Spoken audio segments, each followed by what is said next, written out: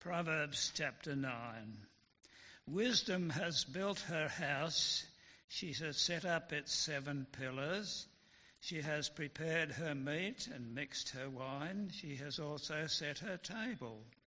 She has sent out her servants, and she calls from the highest point of the city. Let all who are simple come to my house. To those who have no sense, she says, come, eat my food and drink the wine I have mixed. Leave your simple ways and you will live. Walk in the way of insight. Whoever corrects a mocker invites insults. Whoever rebukes the wicked incurs abuse. Do not rebuke mockers or they will hate you. Rebuke the wise and they will love you. Instruct the wise and they will be wiser still. Teach the righteous and they will add to their learning. The fear of the Lord is the beginning of wisdom, and knowledge of the Holy One is understanding. For through wisdom your days will be many, and years will be added to your life. If you are wise, your wisdom will reward you. But if you are a mocker, you alone will suffer. Folly is an unruly woman. She is simple and knows nothing. She sits at the door of her house on a seat at the highest point of the city, calling out to those who pass by, who go straight on in their way. Let all who are simple come to my house. To those who have no sense, she says, stolen water is sweet, food eaten in secret is delicious. But little do they know that the dead are there, that her guests are deep in the realm of the dead. Well, how did that video strike you and the Bible reading before that? Both actually seek to win you over and portray a view of wisdom that seems valuable to you if you desire to live the good life. We'll be spending most of our time in the Word of God today, as you might expect, but there's a lot to love about that video. The wonder of learning, travel, good food and wine with friends, children's laughter, the desire to do good to others, an appreciation of art, literature, beautiful sunsets, the taste of brie, good coffee. To really love others and desire to be truly loved. As a video, in terms of conveying a message, I think it's stunning. I first saw it a few years back and I've watched it many times since. And each time I watch it, I find something in it that I find inspirational. Yet I've always watched it knowing at its core the underlying worldview could not be more different than my own. It's a view of wisdom and where it's found that stands at odds with God's word. It does get straight to the point. Living is difficult. It's full of sticky situations and exceptions to truisms, which is a profound and timely turn of phrase as we study the book of Proverbs, which itself contains many such truisms. A truism being something that is generally, but not always, true. From a biblical worldview, it's the book of Job and Ecclesiastes in wisdom literature that stand alongside the book of Proverbs and explore the complex depth of the exceptions that we face in life. And the next line of the video gets to the heart of it and where we are going. It says that while living is difficult, quote, you don't need it to be spelled out in a book to live by strong moral principle. Cut shot to what looks like someone reading a Bible, then an image of the sky going dark over a church steeple. Before listing off many beautiful attributes and desires that we all here could find much common cause with. I do want to come back and explore this further at the end of the sermon, but for now, just take away the main point. The video is saying, come follow me, find wisdom, be a person of real depth, and explore what it means to live life to the full. A life to the full without reference to God. We're told we're a wonder of evolution. The human race is a light burning brightly in the universe. Life's a carnival ride of ups and downs. It's a game of chance. So do good and be good. Whereas Proverbs is saying, find wisdom and life from God. Work out what it means, rightly understood, to live in fear of him. That's the beginning of wisdom. and knowledge of the Holy One is understanding, as Sina reminded us this morning. To live well, to receive favour from God, which is where we find real life. We'll draw out the contrast some more and evaluate the merits of both after we've had a look at our passage of the day together. Last week, if you were here, we saw in chapters 1 to 3 that point about the fear of the Lord being the beginning of knowledge, but fools despise wisdom and instruction, verse 7 of chapter 1. And the main point I tried to make from chapter 2 was that understanding what it means to fear the Lord isn't a 3-point proposition. It's something that has to be toiled for, a worldview, a connection to reality that is brought about by applying our hearts to understanding, storing up God's commands, calling out for insight, searching for it like treasure. In the studies and in the daily Bible readings, which you have, if you haven't got them yet, do grab a copy today. But those who did take them away would have seen the extended call of chapter 4 to pursue wisdom at any cost. Then an extended warning against embracing folly in its many forms, leaning on an image that we kind of get as we observe our world, of that issue of being sort of seduced by folly into adultery. And then we make the turn, chapter 8, where we're going to begin looking at today with yet another compelling call to all mankind to embrace God's wisdom personified, once more calling out to us. We did start in chapter 9 today, so it'd be good to have your Bibles open to chapter 8, because we're going to cover some of that before we get to our reading. And I believe that is on page 995, it would be. It'd be great to have that open.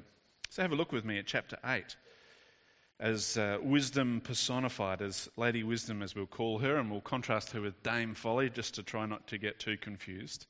But it's wisdom and folly personified. And wisdom calls out, verse 6, with trustworthy things to say, speaking only what is right, that are self-evidently good to the discerning. Those who seek knowledge from Lady Wisdom learn how to fear the Lord. And verse 13 of our picture fills out what it means, what this fear of the Lord means, just a little bit more. Verse 13, we're told, to fear the Lord is to hate evil. I hate pride and arrogance, evil behaviour, and perverse speech. That's a verse that really covers its bases quite well in regard to what God's wisdom hates. Evil behaviour is a pretty big catch-all. Perverse speech covers a lot too. And as you grow older, you realise more and more just how much damage we can do with our words. But this verse also touches on the posture of the heart, with pride and arrogance being singled out as the attitudes that God hates. Now let's just kind of own up to it. The phrase fear of the Lord is something that worries us, particularly when it comes to explaining our faith to others. If you missed last week, I would encourage you to catch up online. And if you're here just checking out who Jesus is, or indeed listening along online, this is the point to tune in, not to tune out.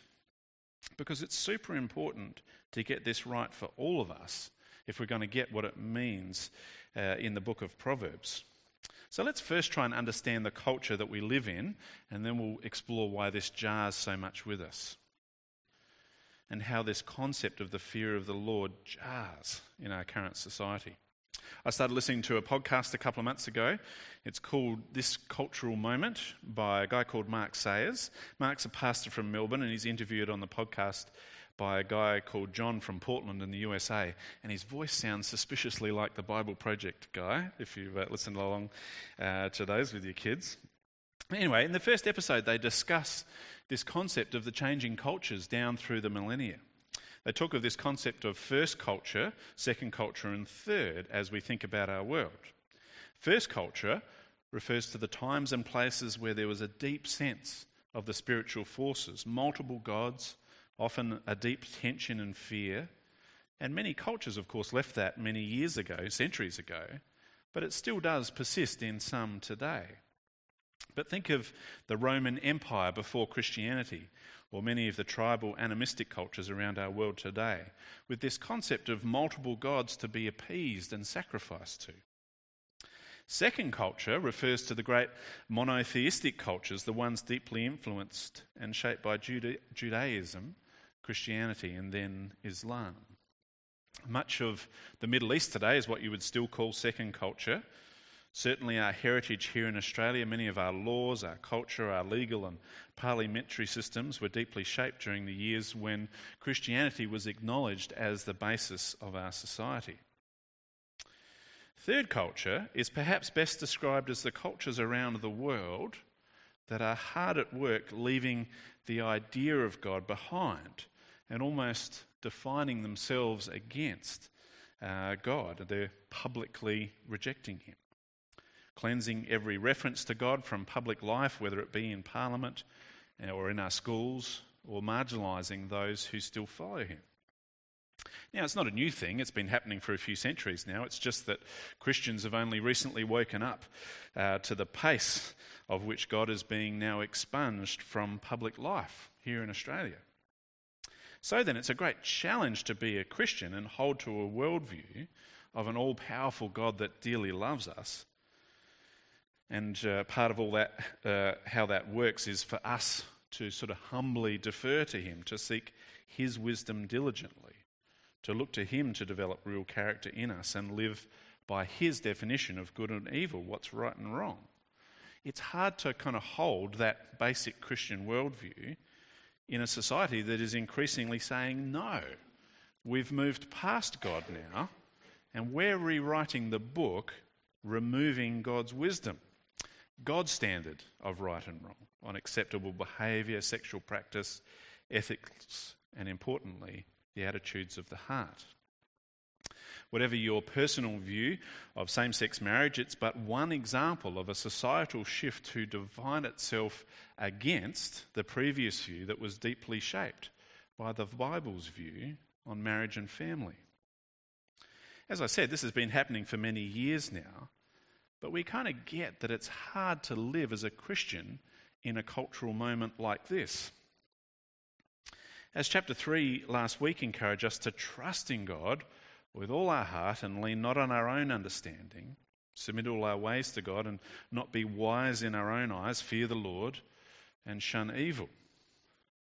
We do so in a time where society is defining itself against such an idea, where Christians are pitied at best, yet increasingly so, often despised, for being so unenlightened, so regressive, even considering the option to, rightly understood, fear the Lord as the basis of our worldview.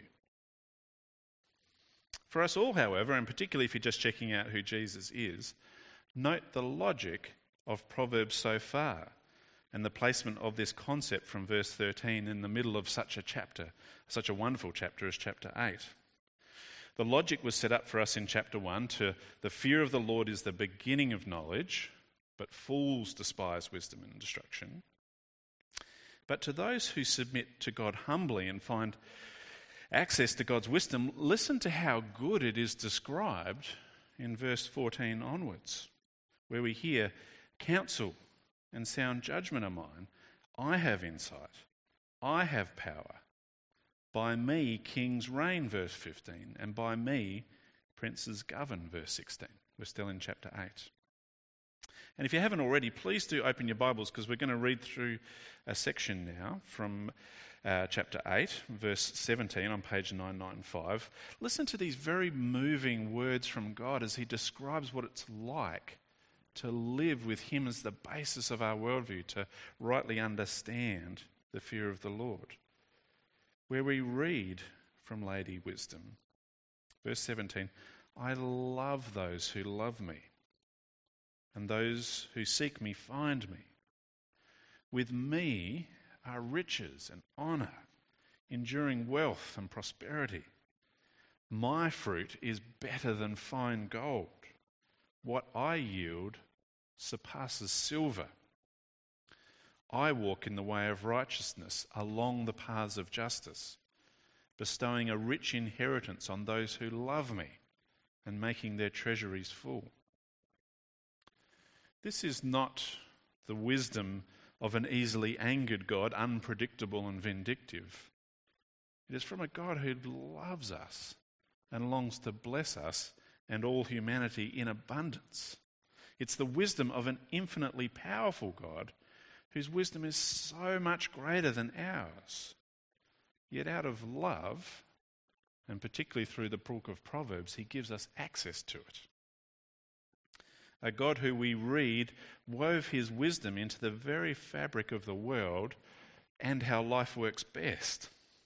I'll read from verse 22 to the end of the chapter. Read along with me these incredibly moving words to consider just how much God loves his creation.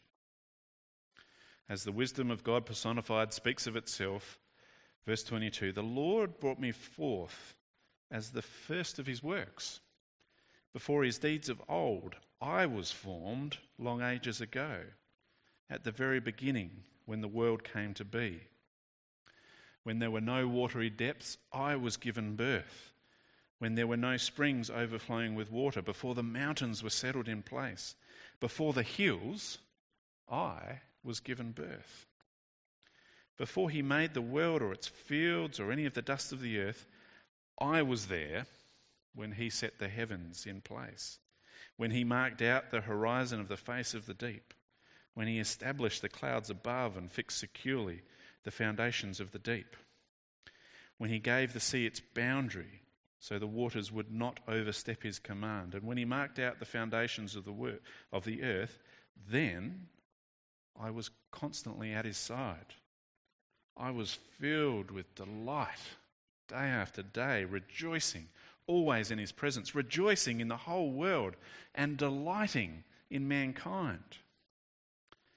Now then, my children, listen to me. Blessed are those who keep my ways.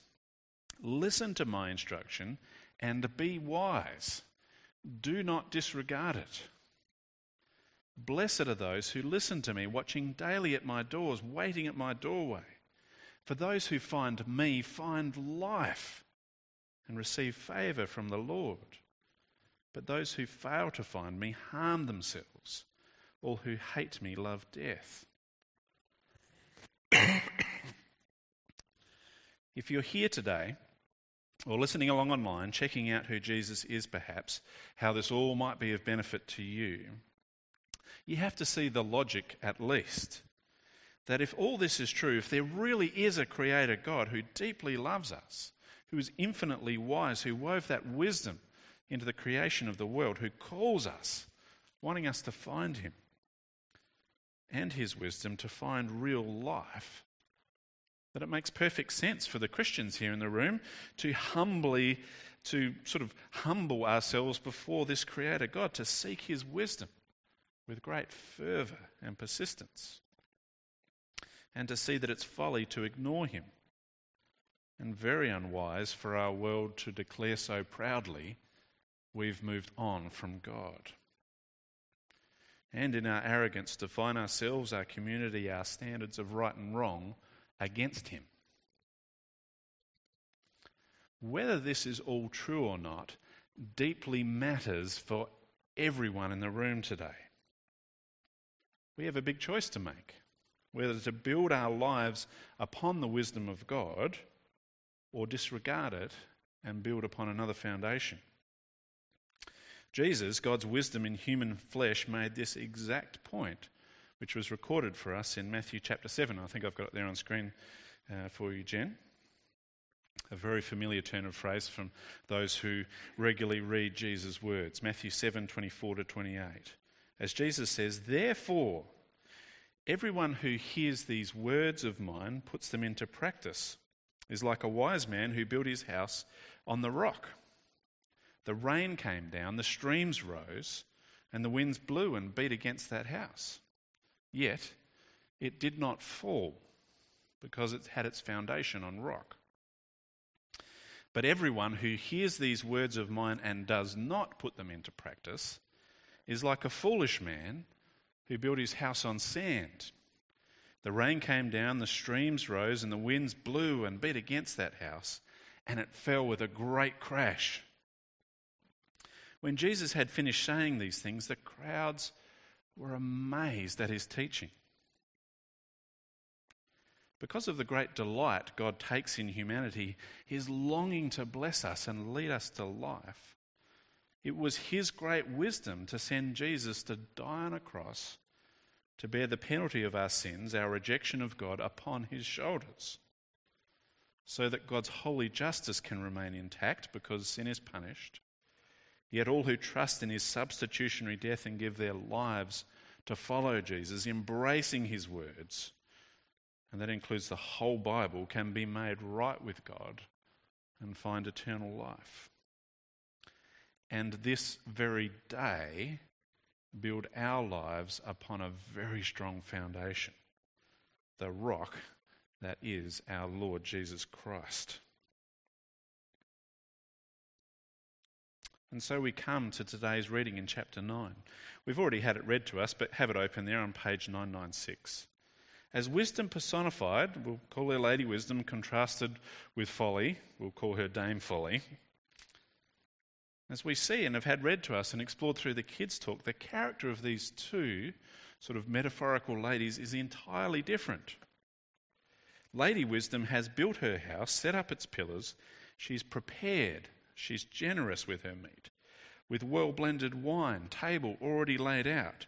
She's proactive, sending her servants out to call for those looking for wisdom, saying, "Let all who are simple come to my house."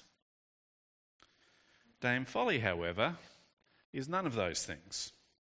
She's described, verse 13, as an unruly woman, simple, who knows nothing.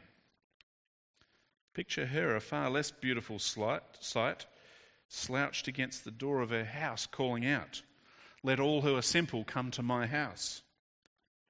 There are two competing calls from both wisdom and folly personified, given to us represented as two very differently motivated women. But the call itself at first has the exact same content, word for word. Let all who are simple come to my house. It is indistinguishable. Yet the intent and end goal of both could not be more different. Lady Wisdom wants to give you insight, verse 6. Lady Wisdom knows that mockers will always mock, but the wise love instruction, and by listening to her will add to their learning. And as the bookend to all we've seen in these first 9 chapters that set all the rest of Proverbs up for us, there's an exclamation point that we are not to miss in verse 10.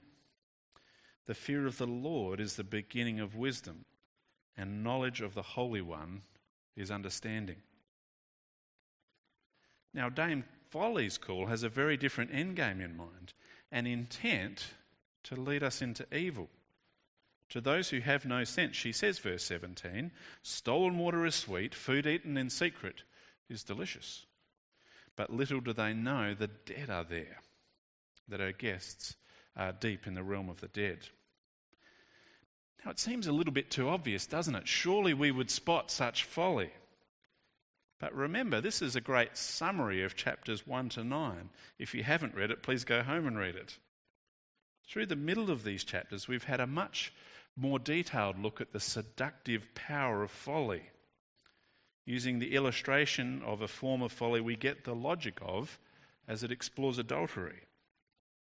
And it's tried to show us what you might want to call a bait and switch. Folly coming to you at a time where perhaps you're worn down, feeling dead to the world, lifeless in the monotony of things. And then a new person comes along who has time to listen to you, who you feel really gets you. There's excitement. There's new possibilities.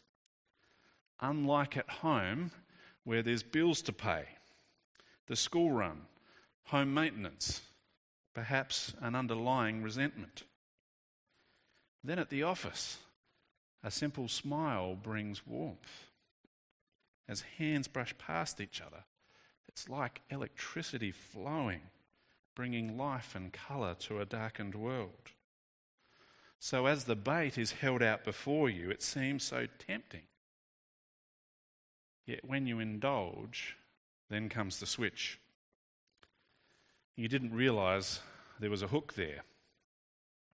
And what you get is a loss of honour and standing amongst the family and friends that you love. Your wealth divided in half and often then shared with strangers. Folly never delivers. It is always a bait and switch. And Proverbs chapter 9 raises the stakes. We are meant to realise the danger when we see folly mimicking wisdom's exact call. But Dame Folly has ill intent, combined with great skill in seduction. God is not there. You don't need to search for his wisdom with such diligence. You don't need to humble yourself before a holy God. Wisdom is easy. Do good to others. Together we can find an easier road to wholeness. Let's pursue justice together, equality, learning, progress. Together we can create a better life without God. You don't need forgiveness. Guilt is something that you can let go of. It's been impressed upon you unfairly. You are special. You have a good heart. Come follow me. Let's pursue life together. But folly does not deliver. And folly never had an intent on delivering. Consider for a moment the rather utopian ideal put forward in our video. We see it all around in our movies, in our advertising. The freedom held out before us to embrace a stimulating career while sipping on the most ethical cup of coffee in the world in a beautiful part Scandi, part hipster cafe, working on your $3,000 MacBook Pro. Before returning home to the love of your life and having all the time in the world to spend with your kids, the financial freedom to pursue travel, learning, and to endlessly entertain with good food and drink. Yet to pursue that life, you need a fair bit of wealth. You also need to live in a wealthy country with strong borders to give you the space to pursue it, only letting in a small number of refugees. And your life is actually built on the back of a low-paid factory worker in Vietnam who made your shoes, the lonely seafarers missing their family as they shipped your shoes and your MacBook from Asia. I have a MacBook, by the way. I'm not shooting down Mac owners. It also stands on the back of the low-paid truck driver trapped close to the poverty line, working extraordinary long hours, almost falling asleep at the wheel trying to put food on the table for their kids. The logic and economics of this utopian ideal simply don't work. A good life for you never means a good life for everyone under this worldview. And to cope with the guilt this creates, we tell ourselves we've worked harder, we're generous, we blame the government, world powers, evil dictators, they're the problem. We lament the drop in our government's aid budget for the poor, which has been astounding over the last decade, by the way. We'll express a little outrage on our shameful treatment of refugees. But it's us who expect the government to be generous on the one hand, yet create the economic miracle of lower taxes, higher wealth for us, better health services to keep us alive for longer, more money for schools, better social security, more financial assistance for daycare so we can work longer and longer hours, amassing ourselves higher debt levels than every generation before us. We widen the gap between the rich and the poor. And as we explore this with such gusto and fall short of this utopian ideal, we grapple with spiralling rates of poor mental health. I could go on, but I think I've made the point. It's a total bait and switch to be sold, live a great life. I know you want to live forever, but embrace the idea, be at peace of slipping off into the world of the eternal quiet, as our video so beautifully put it. Not knowing that we actually are created for eternity by a God who delights in us, who loves us and longs to give us wisdom, who has already done everything necessary for us to be reconciled to him through the death of his Son, Jesus, on the cross. Only by giving ourselves to him, embracing his path to wisdom, building our world around him, can we find life. Folly entices us away from this truth, and little do her followers know that it's leading people by thousands, but millions, and indeed billions, to an unnecessary death, and to come before a holy God unjustified, with the weight of our sin borne on our shoulders when it could have been borne on Jesus. Little do Folly's guests know that the dead are there. Folly's guests are deep in the realm of the dead. It is the ultimate and most tragic bait and switch.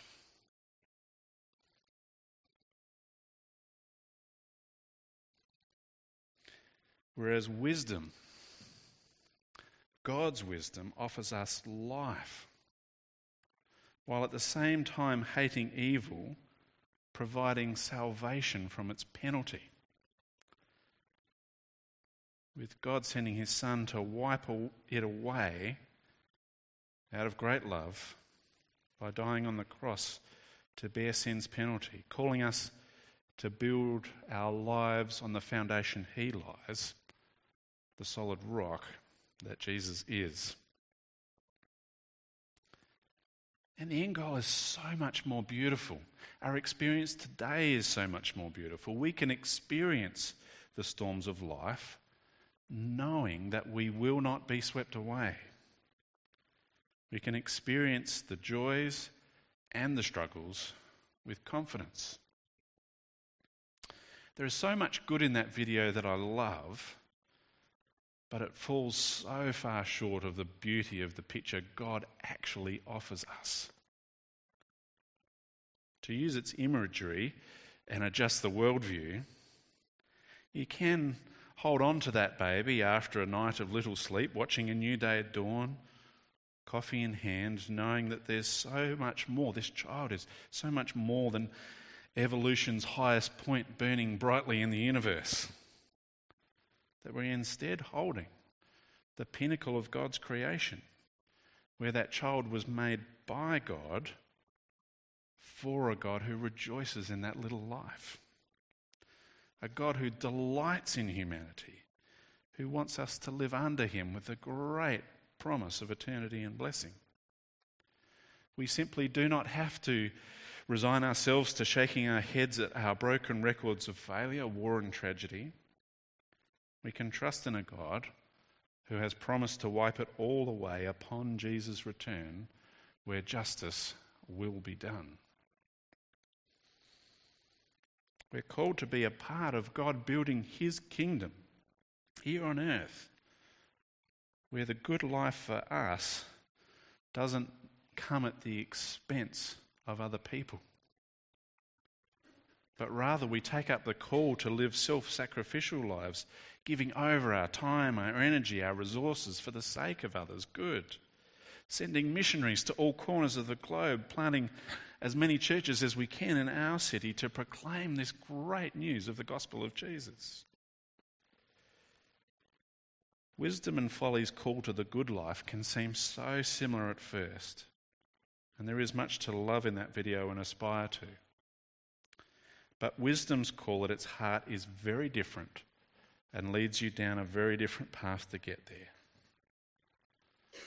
Once you realise the danger, the seductiveness of folly's call, the real need to pursue God's wisdom and with all your heart reject folly, seeing that living in the fear of the Lord is a beautiful and life-giving exercise, then we're ready to mine chapters 10 to 29 of Proverbs for all its beauty, all its wisdom, to find that wisdom that God has made available to us and find life.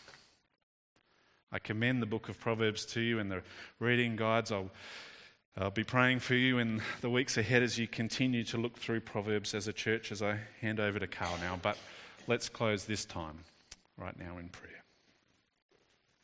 Dear Heavenly Father, we thank you that in your wisdom you've written it down and recorded it for us in the book of Proverbs, where it's nuanced by Job and Ecclesiastes, where it's actually written into the very fabric of the world that you have created. We thank you that true wisdom personified is found in our living and active Lord Jesus Christ, who calls us to build our entire lives on him as our solid rock. Lord, I pray for my brothers and sisters here who hear these competing calls from folly and wisdom, almost indistinguishable as we've explored in that video, that by the power of your Spirit they would find true wisdom that comes from you and find life. Please, Lord, as we explore together over the coming weeks, help everyone here to see that this concept of the fear of the Lord is not a thing to reject, but it's a beautiful, life-giving call to embrace.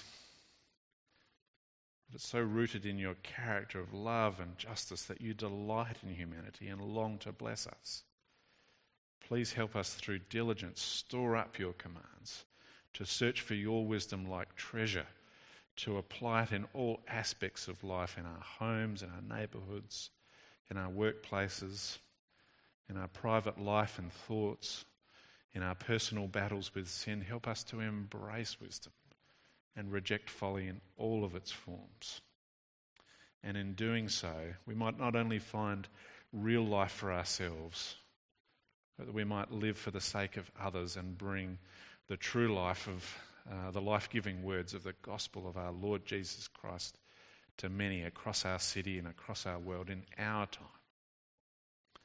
Please bless us by allowing us to be part of this ongoing march of your wisdom into this world, led by our chief shepherd, our life-giving Lamb of God, our Lord Jesus Christ. And it's in his name we pray all of these things. Amen. Matt, first question today is how this topic of the fear of the Lord. Yep. How would you explain that to a non-believer or someone who's just inquiring about who Jesus is? Yeah, what I tried to do today was acknowledge that that is a term that kind of jars with us and explore that a bit. And I think as I spent a few months on Proverbs. I don't get the pleasure of being able to do that with every book of the Bible that we teach, but it was kind of like our feature series this year at Proverbs. And pretty much everyone, whatever video you watch or whatever commentary you read, this first time this concept of the fear of the Lord comes up, people kind of rush to explain it and say, don't worry, you don't need to, it's not a bad thing, and it's just acknowledging, try and in 3 points kind of get it across. And I must admit, when I first, I'd spent my months in Proverbs and then I came to write the first sermon on chapters 1 to 3, I had in my opening in chapter 1, which was last week, that 3-point explanation of the fear of the Lord. Yet it was when I came to Proverbs 2, I thought, how can you be so silly, Matt? Because it's Proverbs 2, 1 to 5, which we touched on last week, that in my mind, it's on page 986 if you've got it there, encourages us against having that kind of 3-point explanation of what the fear of the Lord is, because it says, my son, if you accept my words and store up my commands within you, turning your ear to wisdom, all the calling out, crying out, if you look for it as silver, verse 5, then you will understand the fear of the Lord and find the knowledge of God. So it seems to caution us, whether as a preacher or as someone seeking to explain the fear of the Lord, with explaining it away too easily. So if I was in the workplace and someone said, I listened along to that sermon you recommended I listened to during the week, and I don't know about this fear of the Lord business, doesn't sound great to me. What is fear of the Lord? Now bear in mind I have a good knowledge of Scripture, but a terrible memory from where things come from. So I need to kind of store up my little remember, Matt. So I would I'd just say, would you be happy for me just to explain in 3 minutes what I think it is? I would go to 2:1-5 and say, that seems to suggest that I can't give you a simple answer on this. I would then flick to the second half of Proverbs 8 and say, but listen to how good it is described to us. The second part of chapter 8, all that God delighting in humanity, it's a beautiful picture. The second half of chapter 8 is just a marvellous passage of Scripture, and say, it's that good. And then I would just reflect back on your personal experience and then sort of say, well, as someone who follows Jesus, I don't have a simple explanation. I trust it's a beautiful thing, and my personal experience is that it is a beautiful thing. And then I think you can perhaps, if you're good with your memory, throw a bone in there, which is Proverbs 8:13, that says the fear of the Lord is to hate evil and things like that. I would sort of say one way that I express what this means is to embrace God's definition of what is right and wrong, and not sort of sit in judgment on the Bible, but sit under it. That's one of many multitude of ways that I understand the fear of the Lord, which I think is a beautiful thing. And then just say, look at me, look at my life, to see the way you see me acting in the workplace and things like that. This is a beautiful thing. As you look at my life, hopefully you don't see someone cringing in fear and terror of God, but loving him and kind of wanting to share him. So that's how I'd kind of go about it. I realise this is recorded. You can go back and write notes on that or come back to it at some point. But I would caution you away from the 3-point writing away of it, because I think Scripture does. Good, thank you. I'll stop there. One more question that's come out a little bit from community groups that I've been involved with talking about Proverbs as well. It said, here's a question. As Christians, we have been given the Holy Spirit. Yep. What role does the Spirit play in helping us to gain wisdom? This is great. I was invited to the Year 5 classes at Concordia, where our kids go. Oh, Year 3, it was Sienna's class too. They just said, can you come along and just explain the Trinity for us? Yeah, sure. And if you can explain it to a Year 3, you can kind of explain it to anyone. But what I said to the kids was, we're told a lot of things about how God, Father, Son and Spirit operates. We're not told everything we want to know. But we are told some things. Then I just stepped them through a few scriptures.